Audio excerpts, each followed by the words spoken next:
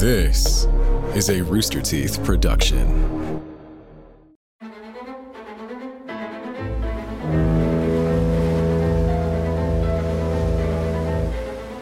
November 1913. One of the deadliest storms in history sweeps through the Great Lakes. In her wake, some ships are badly damaged, some are destroyed, and some are never seen again. Presumably that's Well, one I of mean, the yeah, we don't know previous things, never, too, because yeah. in 2 years, maybe something comes up, or maybe when Maybe they're they all- were fine. In 5 years, when the Great Lakes are dried out, all dried up, and it's a desert, then perhaps maybe we'll find them. But That's right. Or maybe Who's to say? a French farmer and his brother found them 30 years ago. there is something similar to that in this, about a doctor who just kind of happens upon like multiple shipwrecks, but It's- we'll get into that. It's Yeah. always something like that. Yeah, yeah. I'm Charlotte. I'm Patrick. Ahoy and welcome aboard Ship Hits the Fan, a podcast about some of history's most notable uh-ohs and whoopsies on the high seas and lakes. More and more frequently, Great Lakes. Yeah, it's a freshwater season. I'm a man of the lakes. You I are, would yeah. say. You're a man of 10,000 lakes, which you've told me there's more. Superior being one of them, I would think. Superior, Now, Lake Superior, Erie, we're talking Michigan. Minnesota, Wisconsin, What? These aren't lakes. Michigan, What? the Lake border. Wisconsin? It's I'm sorry, I'm giving some scale. Okay. You know what? Why don't you just talk? That'll be the intro today, because I didn't write one. Okay. Just tell us about your experience as a man of the lakes. Well, Lake Superior, we've talked about it many times, but if you've never seen a Great Lake, well, I mean any Great Lake, not just Lake Superior. Yeah. If you've never seen a Great Lake in the midst of a storm, it's hard to imagine how upsetting and shocking it is. The turmoil. The turmoil, exactly, because there's something about, like, you see an ocean in turmoil, there still seems to be some kind of order to it. There's a rhythm. And Yeah. and the movement Yeah. is very natural in the Yes. ocean. Yeah, even it even can in be like scary, an insane, and yes, there's rogue waves and the like. yeah, sure. Of there's course, rogue we know about waves, rogue naturally, waves. Of course they do. Something about a lake doing that just feels bad. I've not seen it. It's. I mean, I it's remember the first time crazy. I saw one of the Great Lakes from one of the wild, banks, right? and it's. Yeah. I'm not even joking. The first thing I said, You said, "Huh? This is a lake?" I was in Chicago, and I said, "Wow, that's great." And then I went, "Huh." Yeah. So, like, tell us a little bit about the lakes, man. Oh, well, that's all I had. They're cool. That's it. That's all I wanted to say. You don't. Oh, you wanted more? Yeah, a little. Yeah, sure. I can carry the show on my back for a little while longer. I mean, it's a you episode, another couple so episodes. you should carry it a little bit. I guess that is my role Yeah. today. That is your job Yeah. today. Yeah. Sure. Oh, sure. I don't know. Are you I think if you have not been to the Great Lakes, and this is old territory. I feel like we've said this 1,000 times. I know, But but we gotta keep saying it. It's hard to imagine this kind of distress and turmoil on a lake. But this is not really a lake. It's like a freshwater sea Yes. more than anything. And yeah, they're brutal and unpredictable, as you will find out again today. Shall I get into it then? I would love it if Okay, you got into thank it. you. You're welcome. This is the last episode of this season, by the way. Really? Yeah, this is the finale. For whatever that means. I'm Huh. not 100% on I don't know. that seasonal aspects. Yeah, we just kind of of keep our show. trucking. Yeah. Some of them are more silly than others. Yeah.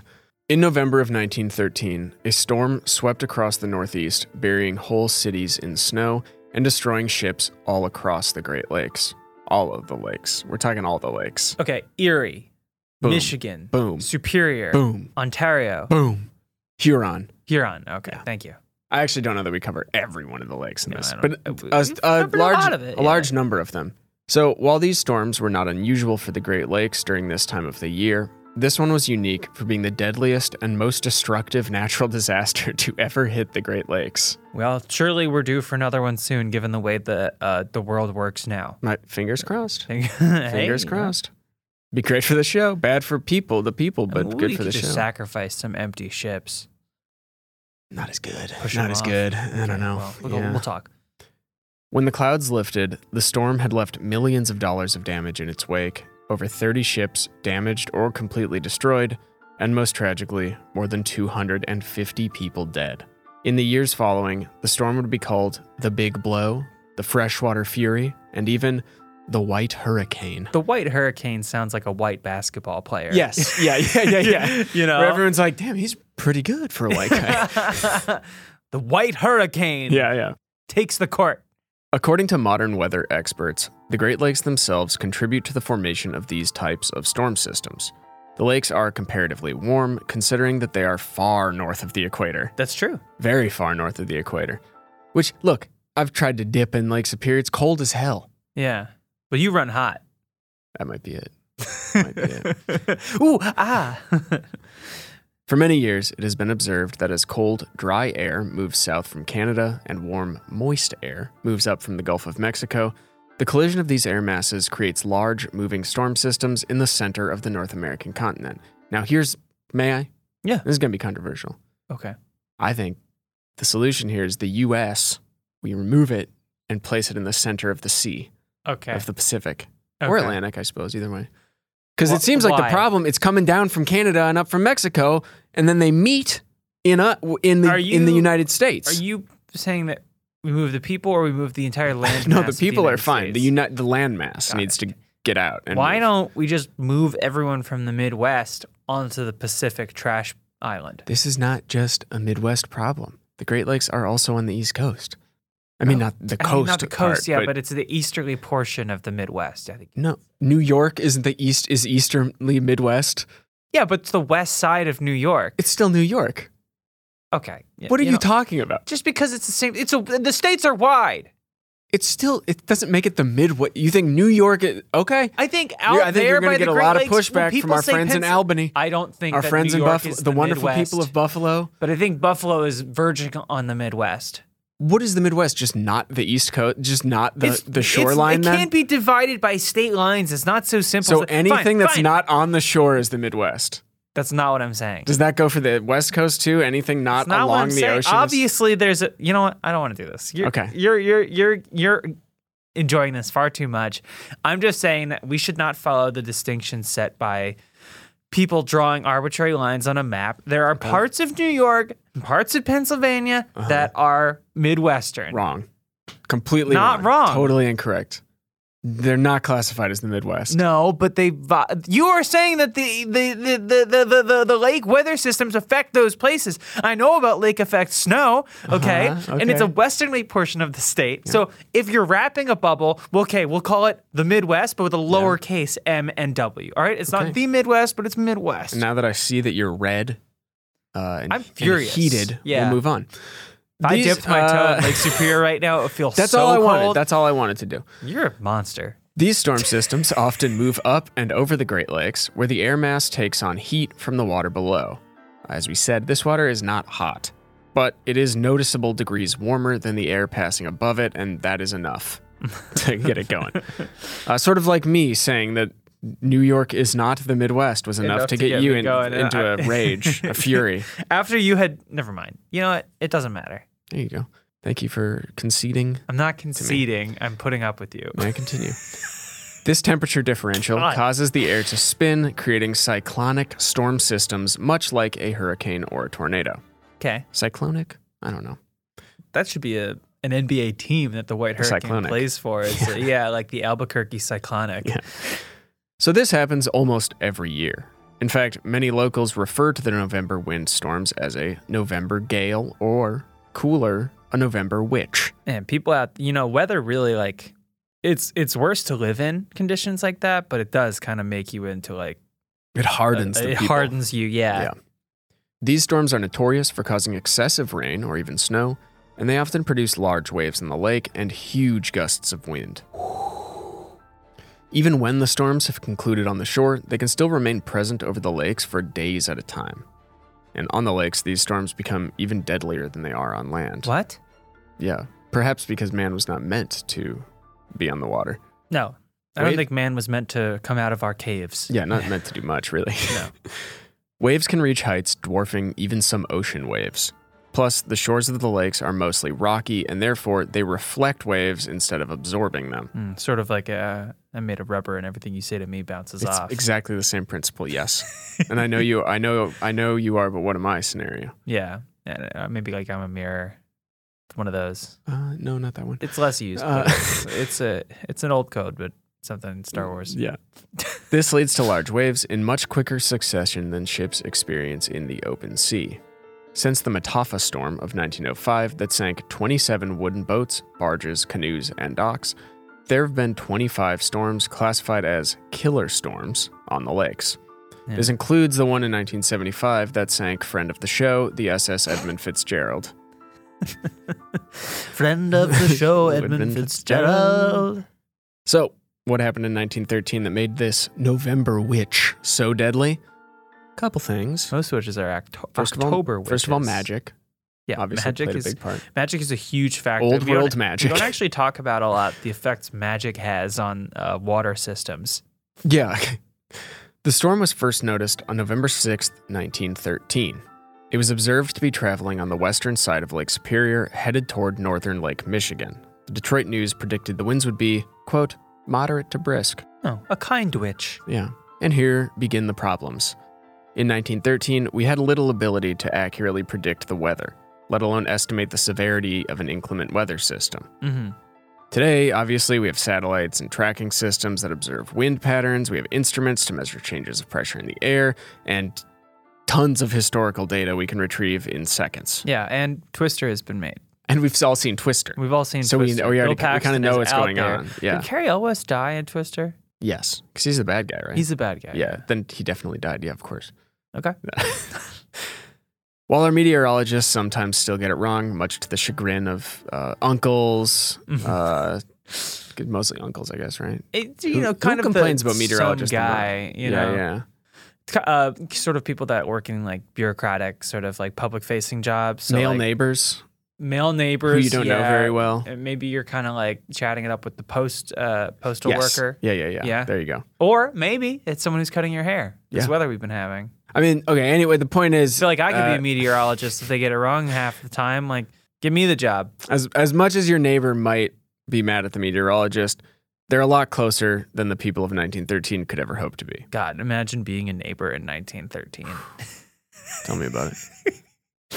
In 1913, they did have historical data and some wind-sensitive instruments, but... And Old Man Gallagher's knee. That was more of what it was, I think, yeah.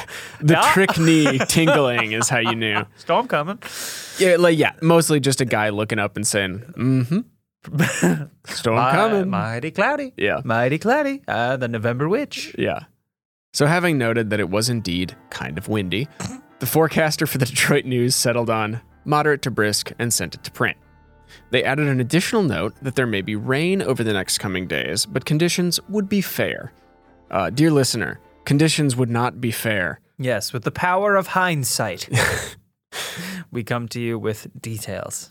The following day, a series of low-pressure wind masses had consolidated into a cyclonic storm slightly southwest of Lake Superior. This would become known as Storm Number 1. The first storm. Ever, yeah. It's not the most clever name, but... No, not really, but it's classic. This storm would move east along the lakes through Lake Huron, gaining winds as it went. Gaining wind, like it's collecting winds to it. Yeah. On November 9th... I'm putting together a team, says the storm to winds of the plains. On November 9th, a second storm had formed over the east coast near Virginia. Virginia, that's the Midwest. That's the Midwest? Yeah, okay. Storm number 2, they weren't a creative people back then, pulled in warmer air from the Atlantic, causing large amounts of snow and blizzards over Ohio, dumping feet of snow over Lake Huron. Lake Huron, now battling two converging storms, would bear the brunt of the damage. For the next 24 hours, these storm systems caused hurricane-force winds for hours at a time. Measurements from the day noted wind speed of 68 miles per hour with gusts of 80 miles per hour. And those of you out there who are more familiar with kilometers, that is a different number. You'll have to do the conversion yourself. I mean, I'm not here to just hold your hand. Yeah. There were also reports of waves topping 35 feet.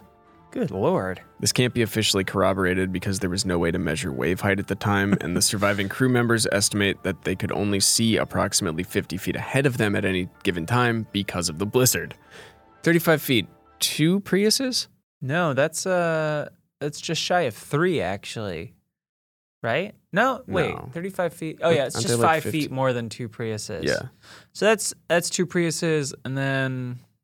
A short guy. A short guy. 2 Priuses and a pretty short guy. I would say some healthy distance between parked cars. Yeah. Over the next few days, the storm would move, blanketing Cleveland in so much snow that residents were stranded without power for days. The storm finally dissipated over Ontario and the surrounding cities on November 11th, 1913. My cousin's birthday. Oh, shout out. Yeah. When the storm finally passed, the communities surrounding the Great Lakes were forced to contend with the destruction left behind. Actually, November 9th, also a cousin's birthday. Thank you. And so I Thank just you. want to make sure Thank I you. recognize both of them. Uh-huh. Great. When the storm finally passed? Yep. When the storm finally passed, the communities surrounding the Great Lakes were forced to contend with the destruction left behind. While on land, they had experienced power outages and snow. On the lakes, another matter entirely. 12 ships had been completely destroyed, with another 19 badly damaged, still others blown far off course and trapped in snow. As the papers began reporting, their stories began to emerge, the first ones from Lake Superior. The meteorologist, nowhere to be seen. He left town in a panic. And we're just going to cover a bunch of these shipwrecks now. Yeah, now we're just going to give you a whole bunch of stuff to just chew on, think about, Let's get going. marinate on. The SS Leafield was a Canadian steel-hulled cargo ship. She was built in Sunderland, England, for use in Newcastle. But only a year after completion, she was sold and transported to Canada. I mean, there's your problem. You've built a ship for use in Newcastle, and now you're trying to use it In Canada? on the Great Lakes in Canada. She was somewhere between 248 and 269 feet long, with a width of 35.5 feet. That is 2 Priuses and the same short guy with a half hat. a foot. Yeah. The big hat. He's 5'6" now. He got the surgery. He got the surgery. He got the leg lengthening surgery. Wow. She had a gross tonnage of 1,454 and frequently sailed the Great Lakes carrying coal, grain, and iron ore. Classic. The reason those numbers are estimates is that no trace of the SS Layfield has ever been found. Okay. Yeah. It's believed, based on the initial trajectory, that the ship encountered the storm near the Angus Islands in Lake Superior and possibly struck the coast on the Angus Rocks about 14 miles south of Port Arthur, Ontario. If you look at a map, this is Thunder Bay.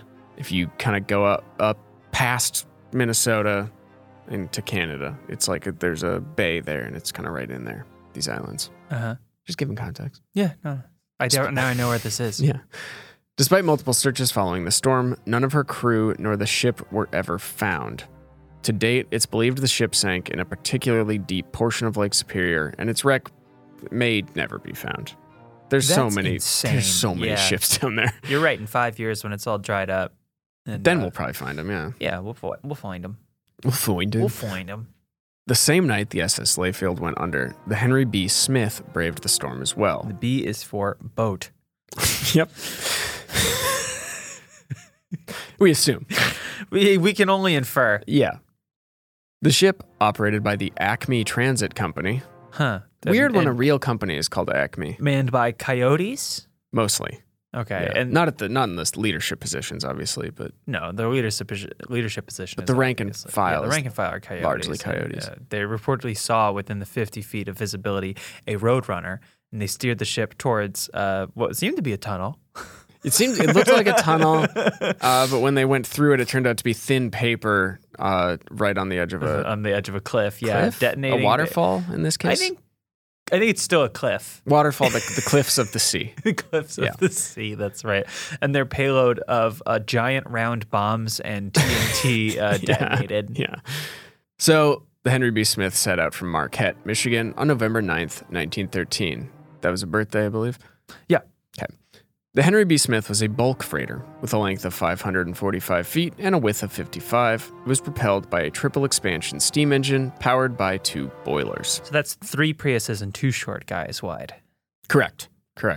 Or a frighteningly tall man. I don't even want to One think about frighteningly it. I tall, don't yeah. even want to think about it. The ship arrived in Marquette on the 6th, the first day the storm was spotted. They stayed docked for 2 days. While docked, the temperature dropped to 24 degrees. It was so cold that some of the crew reported their cargo of iron ore was freezing to the inside of the cargo containers. They had to spend an extra day in port knocking the cargo loose before setting out. 24 degrees is not That's kind of not that cold. That's not that bad. Not that bad. You know, all right. Okay. I don't know. I mean, it's cold. It's below Maybe freezing. if it's a very sudden drop. Sure. Yeah. It's not a pleasant temperature, certainly. No, it sucks. But that area easily gets to negative 24. I know. Or usually less, honestly, in the winter. Get some socks on. Yeah. You know? It has also been reported that the captain had encountered a number of delays along the trip already and was anxious to make up time at the request of the shipping company. At approximately 5 p.m. on November 9th, he and his crew noticed a lull in the storm and worked quickly to finish loading and push off. In fact, they were reported to have launched without closing all of the ship's 32 hatches, an oversight that would cause even bigger problems during the storm. Okay. Yeah. Only 20 minutes after leaving the dock, they encountered the full force of the storm. They were still visible from the shore when they attempted to turn to port and seek shelter from the waves and the wind behind a nearby peninsula. Unfortunately, the ship disappeared from view and was never seen in one piece again. Whew. 2 days later, debris from the wreck was found scattered all along the coastline of the lake. Only 2 bodies were ever found. The second cook, H.R. Haskin, was found 50 miles west a few days later. The skeletal remains of John Gallagher, the third engineer, were found on Isle Parisien in Ontario, Canada, the following year. In total, 25 people died in the wreck. That same year, a note in a bottle was retrieved from the water claiming that the ship had broken in two 12 miles east of Marquette. However, the note has been debunked as a hoax. Like some scamps. What a shame. Don't fake something cool like that. It just ruins it for everyone. Yeah, it's not fun. Or make it so believable that it can't be debunked. Yes. It's widely believed that because the ship could not close the hatches prior to the start of the storm, they filled with water, potentially making the boat sink faster. That is what will happen if... Yes, if your hatches are open. If your hatches are open and you fill with water, you'll probably sink faster. Yeah. Unlike the SS Layfield, the Henry B. Smith was actually found. In 2013, a team of divers found her 535 feet below the surface, only a few miles off the coast of Marquette. 535 feet. Yeah, the Great Lakes are deep as hell. That's upsetting. Yeah, I know. Meanwhile, on Lake Michigan, the waters were just as treacherous. Plymouth was originally built as a steamship, but was later converted into a schooner. She was 213 feet long, 32 feet wide, with a single deck. To this very, very small guy. Yeah. Today's show is brought to you by Electric Bikes. If you think an e-bike can't handle your haul, think again. Whether you're hauling groceries, gear, or even an extra passenger, the all-new Expedition e-bike has you covered. This new cargo e-bike is designed to carry more, so you can do more and enjoy the fresh air in the meantime. I use my e-bike to go shopping, go get coffee, see friends, just ride around town. It's a great way to get around. From quick store trips to outdoor adventures, electric e-bikes will transform how you get around. Electric e-bikes also cost way less than the competition, with quality, feature-packed models financed as low as $133 per month. They include a powerful removable battery, a bright LCD display, 7-speed gearing, and 5 levels of pedal assists to power your ride. Plus, you can lower your gas costs and reduce your carbon footprint. Electric e-bikes are also customizable and adjustable to fit your lifestyle. And the best part is, once you've decided on the perfect e-bike for you, shipping is free and it's delivered to your door fully assembled. But you don't have to take my word for it. There is a growing community of over 250,000 dedicated riders on the road so far. Right now, you can check out the all-new Expedition Cargo e-bike from Lectric. Visit lectricbikes.com to learn more about the Expedition Cargo e-bike and all of the other sweet models Lectric has to offer. That's LECTRIC ebikes.com.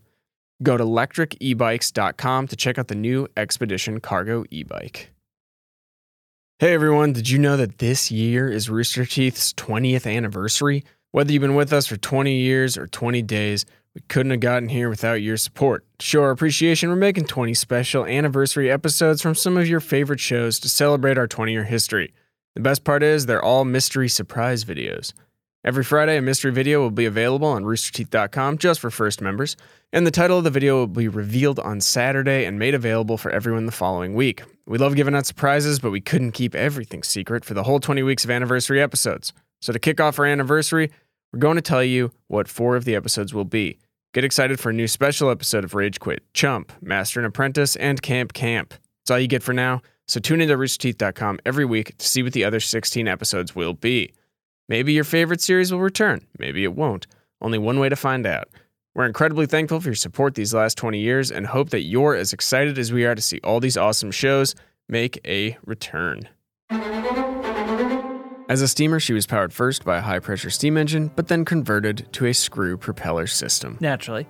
In her time as a steamer, she traversed the Great Lakes for over 50 years through a number of storms, but not without incident. Built in 1854, the very next year, Plymouth encountered her first serious accident.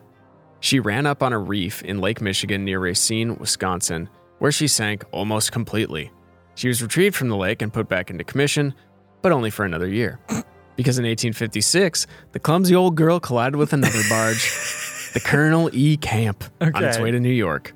The Colonel E. Camp sank within minutes, and there are no official records of how many survived, but we know it wasn't everybody.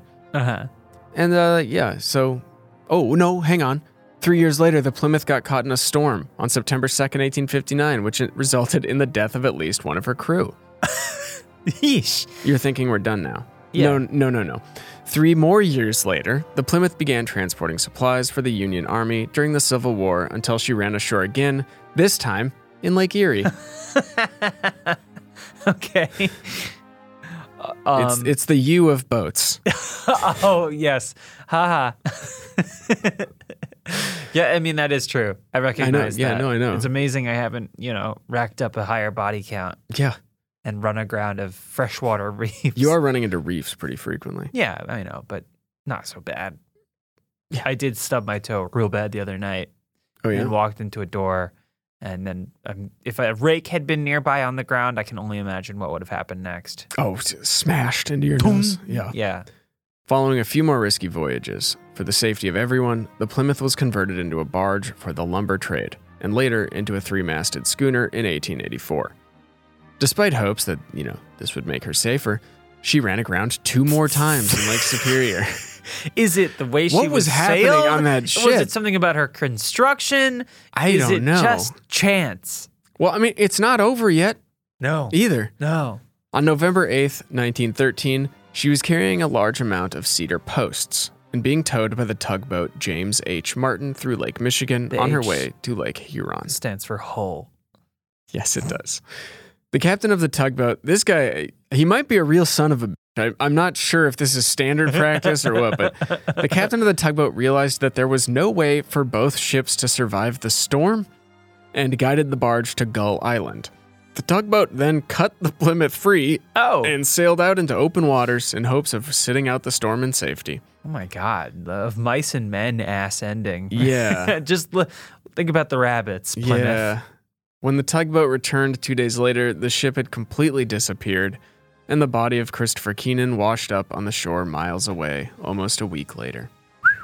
Like the SS Henry B. Smith, sometime later, they discovered a note in a bottle from Christopher Keenan. Dear wife and children, we were left up here in Lake Michigan by McKinnon, Captain James H. Martin Tug at anchor. I'm assuming this is old-timey language and not Yep, I guess. He went away and never said goodbye or anything to us. Lost 1 man yesterday. We have been out in storm 40 hours. Goodbye, dear ones. I might see you in heaven. Pray for me. Chris K. P.S. I felt so bad I had another man write for me. Goodbye forever. Why would you include that? I feel like the man writing included that. Maybe, he's like someone. I'm going to get some goddamn recognition for this. Yeah. It's weird. Pray for me, Chris K. That's it. Okay. Well, just so you know, a really kind guy helped him write this. 7 people are said to have died in the wreck. The Plymouth's remains were never found. A similar wreck, discovered in 1984, was originally reported to be the Plymouth, but additional investigations determined that it was likely the Erastus Corning. I mean, if we had been there, we could have cleared that up immediately. Yeah, that's clearly the Erastus side of the Corning. ship. Yeah, it says Erastus Corning. Yeah, that's enough. That's enough of this lake, right? I suppose so. Yeah, let's go to another Lake Huron. Yeah, okay. Because by far, Lake Huron claimed the most ships during the storm. Ooh. One of these ill-fated ships was the SS Argus, a steel-hulled freighter, 436 feet long, 50 feet wide. She set sail November 9th, 1913, headed north with a load of coal, roughly 13 miles off the coast of Point Au Barque, Michigan. You did pretty good there on that first take. I think we keep it. The ship is said to have broken in 2, sinking almost instantly with all 25 of its crew perishing. Now, these ships so often break in 2 and then both sink. they should design them in such a way that they can account for a Herbie the Love Bug-esque split down the center. Yeah, where it can just split. They can both sail to safety. And I think the problem is you have to split in the middle because that's where they split. They don't split directly down the center like Herbie the Love Bug might. Well, that's what I'm saying. You build it in such a way that it does split that way. But that wouldn't help. Then it would just still break the other way and it would sink. No, because it's doing a Herbie the Love Bug. Because it's fine, because it's the water displacement. Was Herbie? Did Herbie have the soul of a man, or what happened? Or was it purely? Well, it was in love with. We can't do this. We cannot do this. It was also this. We must not do that. If you know why Herbie the Love Bug is the way it is, get at us on social. Pieces of the wreckage were found by a local doctor along the Ontario shoreline weeks later. It was also discovered that the SS Hydrus, the SS Argus's sister ship, had sunk in the storm. Whoa. Yeah. That same doctor also found pieces of the SS John A. McGean, whose full wreckage was found in 1985. Whoa. The remains revealed that she had been badly damaged by a large wave, causing her to sink rapidly. What's with this doctor just making discoveries? Also, Bizarre. John A. McGean, A stands for aft. Yes, it does. Back to the Argus. Her remains were discovered in 1972 by a diver named Dick Race. Come on. I know. Okay. He discovered that the wreck lies upside down, about 250 feet underwater. Similar to just be a diver named Pissing Contest. Sure, yeah. Similar to the SS Argus, the Isaac M. Scott mast. Yep, set out with a load of coal, headed for Milwaukee, Wisconsin. She was spotted by another ship as she headed directly into the storm. Oh, man. I know. After the storm, the Isaac M. Scott was listed as missing until the body of its captain washed ashore in Ontario, still wearing his life preserver. One of her lifeboats was found weeks later, but all 28 crew members are believed to have perished in the wreck. Although the Great Lakes are ruthless. I will say, yeah, it seems like sometimes people are presumed dead and they just went on to live a full life, as we'll sort of find out how easy that was to do at the end of this. Okay. Not a full life in this case, but you could do that. You could just disappear until like 1950. Yeah, you could just kind of resurface. Yeah. And even then, as a different guy. There was still no DNA, right. really. So you can get away with a lot of stuff. Yeah. The Isaac M. Scott's remains were discovered in 1976, about 6 miles from North Point, Michigan, in what is now known as the Thunder Bay National Marine Sanctuary and Underwater Preserve. Cool. Yeah. The U.S. lightship Buffalo was one of the smallest ships destroyed in the storm. She had a length of 95.2, with a width of 21 feet and a tonnage of only 187. That is quite small. Yeah. She was equipped with a cast iron propeller and powered by what else but a high-pressure boiler steam engine. Natch. The Buffalo was also one of the few ships to attempt the radical strategy of simply staying put during the storm. Hunker down. It was unsuccessful. Oh. Yeah, it was a failure. Oh, okay. Not much did work, though, in their defense, so. She stayed at her assigned station and coordinates and sank with all 6 of her crew aboard. I'm imagining her just like going straight down. But hang on, it's not over for her yet. Really? In 1916, she was raised using pontoon boats and refurbished just in time to serve in World War I. Huh. She continued to serve until 1936 when she was decommissioned. That's cool. They just kind of kept her on ice for like 3 years. See, pontoon boats makes me think about just like crushing beers out on the lakes in a pontoon. Yeah. But I feel like it's probably not the same type of pontoon boat. I mean, I'm sure there was some crushing of brews because if you're on the lake on a pontoon boat, it doesn't matter how many, cast iron propeller driven ships needed to be raised. You're going to have a couple. Yeah. The initial plan was for her to serve as a VFW ship at a post in Massachusetts, but alas, the lightship Buffalo was destroyed by arsonists only a few months later. Oh my God. Yeah. All right. What's our next ship, Patrick? Well, it's called, now to look at it, you would think it's the SS Regina, but we will be going with the horrendous Canadian pronunciation of SS Regina. Yes. We have written a strongly worded letter to the Our Trudeau administration, yep. And we are working on getting that changed. Yes. The SS Regina was a steel-hulled cargo ship, built in Scotland and registered for transportation of cargo and passengers between the UK and Europe. She was eventually sold to a Canadian company who renamed her the SS Regina after Regina, Saskatchewan. She was 249 feet long with a width of 42 feet and 6 inches. She had a single-screw, triple expansion steam engine powered by 2 Scotch boilers. Why are you doing a car commercial read? Because that's what it sounds like. Okay. I wish we got to ask for her to include torque. Yeah, this is significantly lacking in torque. Yeah. Because if we want the JD Power and Associates award for safety, gonna have to read off start adding the torque. Regina left port on November 9th from Point Edward, Ontario, on Lake Huron. The SS Regina had 10 planned stops on her voyage. Because of all that, the cargo was varied and heavy. She carried 8 railroad cars full of canned food, 140 tons of baled hay, and strapped to the upper deck was a shipment of large metal pipes designed for sewer and gas systems. All of this to say, she was at max capacity. This is a full girl. Okay? Me last night after I had all those tacos. Mm-hmm. Okay. Upon encountering the storm, the captain of the SS Regina initially attempted to find a safe harbor to wait it out.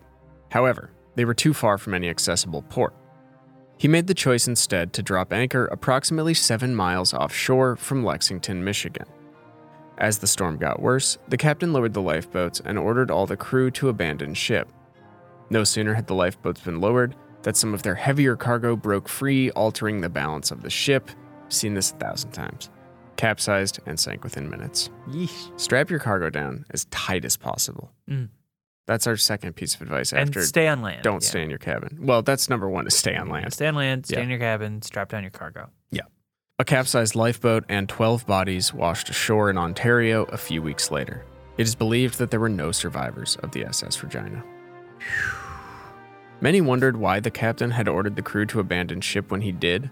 They were only 7 miles out from Lexington. It was possible that they could have made port. Still would have been difficult, but it's possible. No, it could happen. It's within the realm of things Good that captain, could have happened. anything can happen. Yeah. However, once the wreck was found, it was discovered that the SS Regina had a large hole near one of the cargo holds and several dents. See, that's not good. Not in a boat. No. The belief is that she had run aground while searching for a safe harbor and was actively sinking when the lifeboats were lowered. The holes near the cargo hold, plus the already overloaded cargo, meant the ship sank in the water even faster. Despite being disproven years later, many at the time believed the SS Regina may have collected with the SS Charles S. Price. You gonna say what the S stands for? I was going to say it stands for ship. Easy one. Yeah. Softball. Slam dunk. Yeah, right across the plate. And they thought this was the source of the hull damage. But once the SS Charles S. Price was discovered without similar damage and considerably farther away, this theory was abandoned. Interesting. A serial boat destroyer. Yeah. Speaking of the SS Charles S. Price, she was a steel-hulled steamship designed for transporting cargo across the lakes. Yeah, she was. She was one of the newer ships, and also one of the largest ships lost during the storm. At 524 feet in length and 54 feet wide, she was one of the largest boats on the water that day. It's unclear how the Charles S. Price sank during the storm, as none of her 28 crew members survived, but the wreck was one of the first to be found. The wreck was first among many. The Charles S. Price was discovered November 10th, 1913. However, they initially struggled to identify the ship. She was upside down and had been thrust so hard against the base of the lake where she had run aground that much of the ship was buried in the mud floor. It was impossible to verify the length of the vessel. That's how I sleep. Buried in the dirt. Just I hit. You have a pot filled with I have a pot filled with soil. mud, and I hit it so fast and so hard. First attempts to identify it were based on debris. They had found a number of bodies nearby wearing life vests from the SS Regina, the previous ship we just talked about. Oh yeah, I remember that. Which led to the wreck being misidentified. Okay. It's fair enough. Yeah, I mean, the bodies are nearby. Yeah. You say this, maybe this is that ship. Yeah. It's not entirely clear how crew members from the SS Charles S. Price ended up wearing Regina life vests. One theory is that the Regina had already sunk and they found the life vests floating in the water and put them on. It's possible. Yeah. Yeah. Or if you want the simplest explanation, maybe some of the remains were just crew members of the Regina. Just that kind had of floated down A few weeks later, divers positively identified the wreck as the Charles S. Price and began attempts to salvage her. They drilled a hole in the aft hull so divers could swim down into the ship to repair multiple dents and holes. However, after only a few weeks working on the salvage effort, it was deemed too costly to continue. Another salvage company bought the contract, but they too were unable to remove the ship from where it was wedged in the bottom of the lake. Yeah. You want another one? I would like another one. Let's talk about another ship. Yeah, okay. The SS James The Carruthers, Jim Crothers. a Canadian freighter, Mm-hmm. built only weeks before the storm. Yikes. Fresh off the lot. Oh, Hey, yeah. Listen, don't invest in cargo freighters. They depreciate as soon as you drive them Once off. you drive them off, yeah. With a gross tonnage of 7,862, a length of 550 feet, and a width of 58 feet. She was powered by a triple expansion steam engine and carried a crew of 22. The SS James Carruthers was probably the biggest ship on the lake that day. I will be buying one and financing at 16% APR. Beautiful. That's a good rate.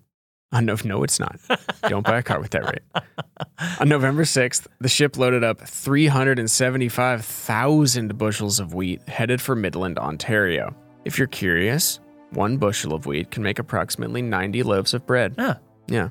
Which means the ship was capable of producing almost 34 million loaves of bread had they ever reached their destination. Yeah. And then, like, Got to a mill, a bakery, yeah. Someone skilled enough. a lot of and, process. a proving drawer. Yeah. A lot of, proving drawer.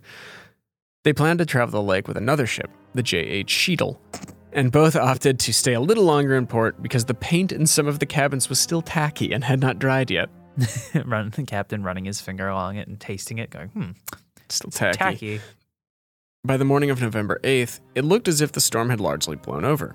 But this was storm number 1, and as you may The remember, official title. there's a second one coming, Which is called. storm number 2. That's right. Both ships made their way down the river.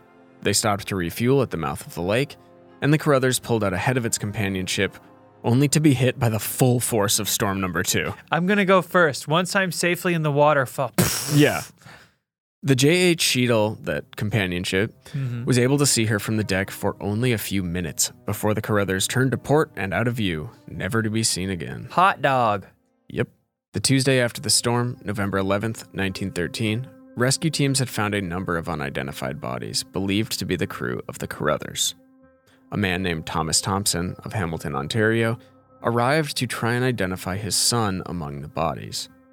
Thompson found a body with all of the matching features, the same facial hair, a missing tooth, similar scars, a tattoo of his initials on his left forearm, and a birth condition in which his second and third toes were connected. Okay.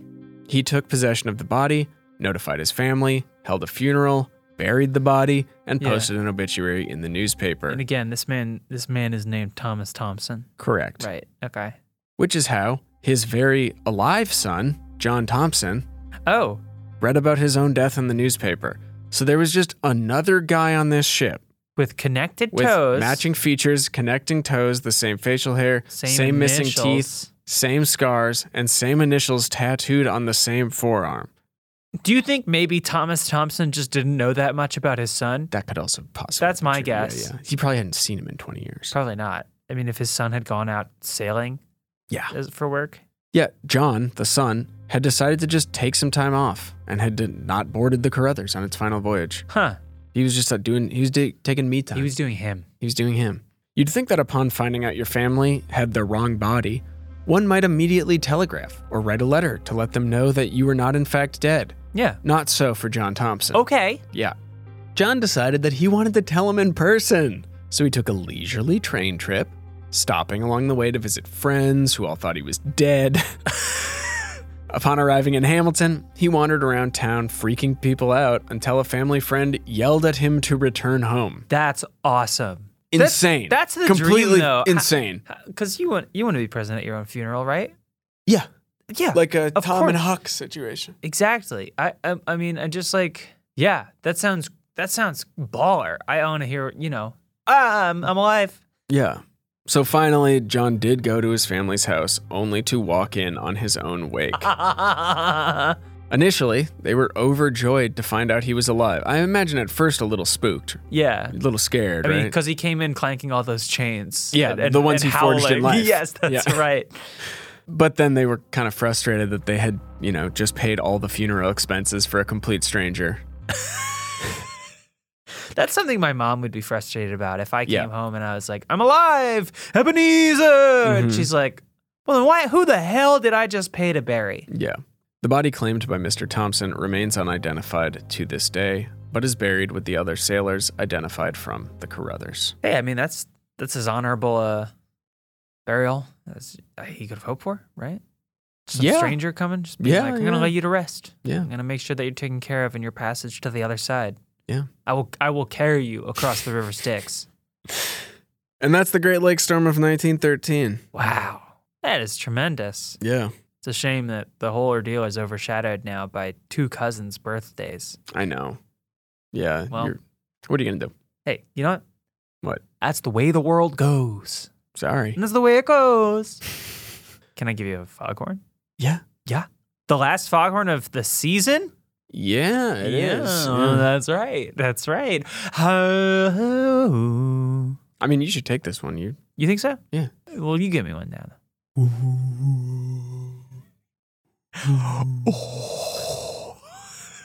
Sorry, I got to clear the spit valve. Ew. Okay, so let's talk about Jericho Wolf Labont. Okay. Now, this is the man of the hour. Not this hour. This happened at the beginning of February. Okay. Over a month ago at the time of recording. But there has been so much honorable sea-related incidents worth mentioning. So many. But now, let's talk about Jericho. So, Jericho's story doesn't begin, but actually ends with a Coast Guard training mission. So the Coast Guard were training not far from Astoria in Oregon when they received a distress call from a patrol craft called the Sandpiper. And it was out in rough waters. So if Astoria sounds familiar, that's because it's from Kindergarten Cop. That's because, is it really? Yeah, but I think that's a different Astoria. There's probably one in New England. That's a California Astoria. Oh. Okay. Yeah. Sure. Love it. Folks, get us in the chat. Let us know which Astoria you're most familiar. Chat. Let us know in the chat. The live chat, the podcast comment section. I call the chat. Listen, we're gonna speed through this one because we had a long episode today. So I'm gonna just tell you a little bit. If Astoria sounds familiar, no, it's not because of Kindergarten Cop. Okay. You're looking that up now? Don't worry about it. I can tell. I know you're looking it up. Looking it That's fine. I'm gonna keep going. That is where the Goonies house is. Yeah. Famously, you can go visit it. There's a park nearby. I've been actually on a similar stormy day. Oh. And so the Sandpiper, like a small yacht was being driven by Labont. He was not the owner of said vessel. Really? Yeah, he actually stole it. But days before, in a strange turn of events, there is video of him leaving a dead fish on the stoop of the Goonies house. Okay. Some threads have reported it as a pile of stinking fish. Good. It's a hooded figure that kind of walks up the drive, leaves it there, see this video, and bounces. He reportedly attempted to later come back and retrieve the fish, but was, quote, scared off. What? I don't know. Yeah, so then a few days later, he stole the boat and immediately found himself in extremely rough seas when he called for rescue. Oh, good Lord. And it was a successful rescue. It's kind of crazy. There's video from a helicopter of someone swimming out. He had to be rescued from the water because the boat is just moving around like crazy. It's like a fishing boat or something, I think, right? Like it's sort of like a mid-size, like it's like something you could own as just like a regular person. I think it's a leisure. But it's a little bigger than like and a little bit nicer, I think. In some places, some outlets called it a yacht. I think yacht is like I wouldn't call it a yacht. Well, but I've had some people tell me, like, we're going out on a yacht, and it's more like this kind of boat, which is like, you can go under it, and it's got a PS3 down there. Yeah, for sure there's a PS3 There's in that definitely boat. a PS3 there. Yeah. Obviously. Yeah. They've got Mafia 2. Or maybe a 360 depending on their loyalties and what was cheaper exactly, at the time. But it is an arcade version that has, I think, 32 gigs of memory. Yeah, not it's even. not good for Actually, it's just got some flash memory. But there's only like 2 games on it anyway, so. And you're never going to be on Wi-Fi to download anything because you're on a boat. No, you can bring a thumb drive, though. You just format a thumb drive and you keep your games on that. Oh. That's what I did. Okay. That was on land. So it could be totally different. Gotcha.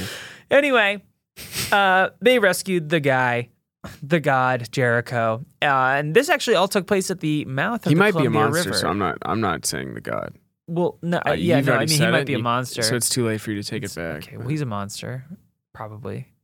The god. I don't know that. Yeah, have you ever read the Old Testament? Yeah. What? Monsters can be gods. What? And vice versa. I don't know. What the hell are you talking about? Digging myself deeper in my pot of mud.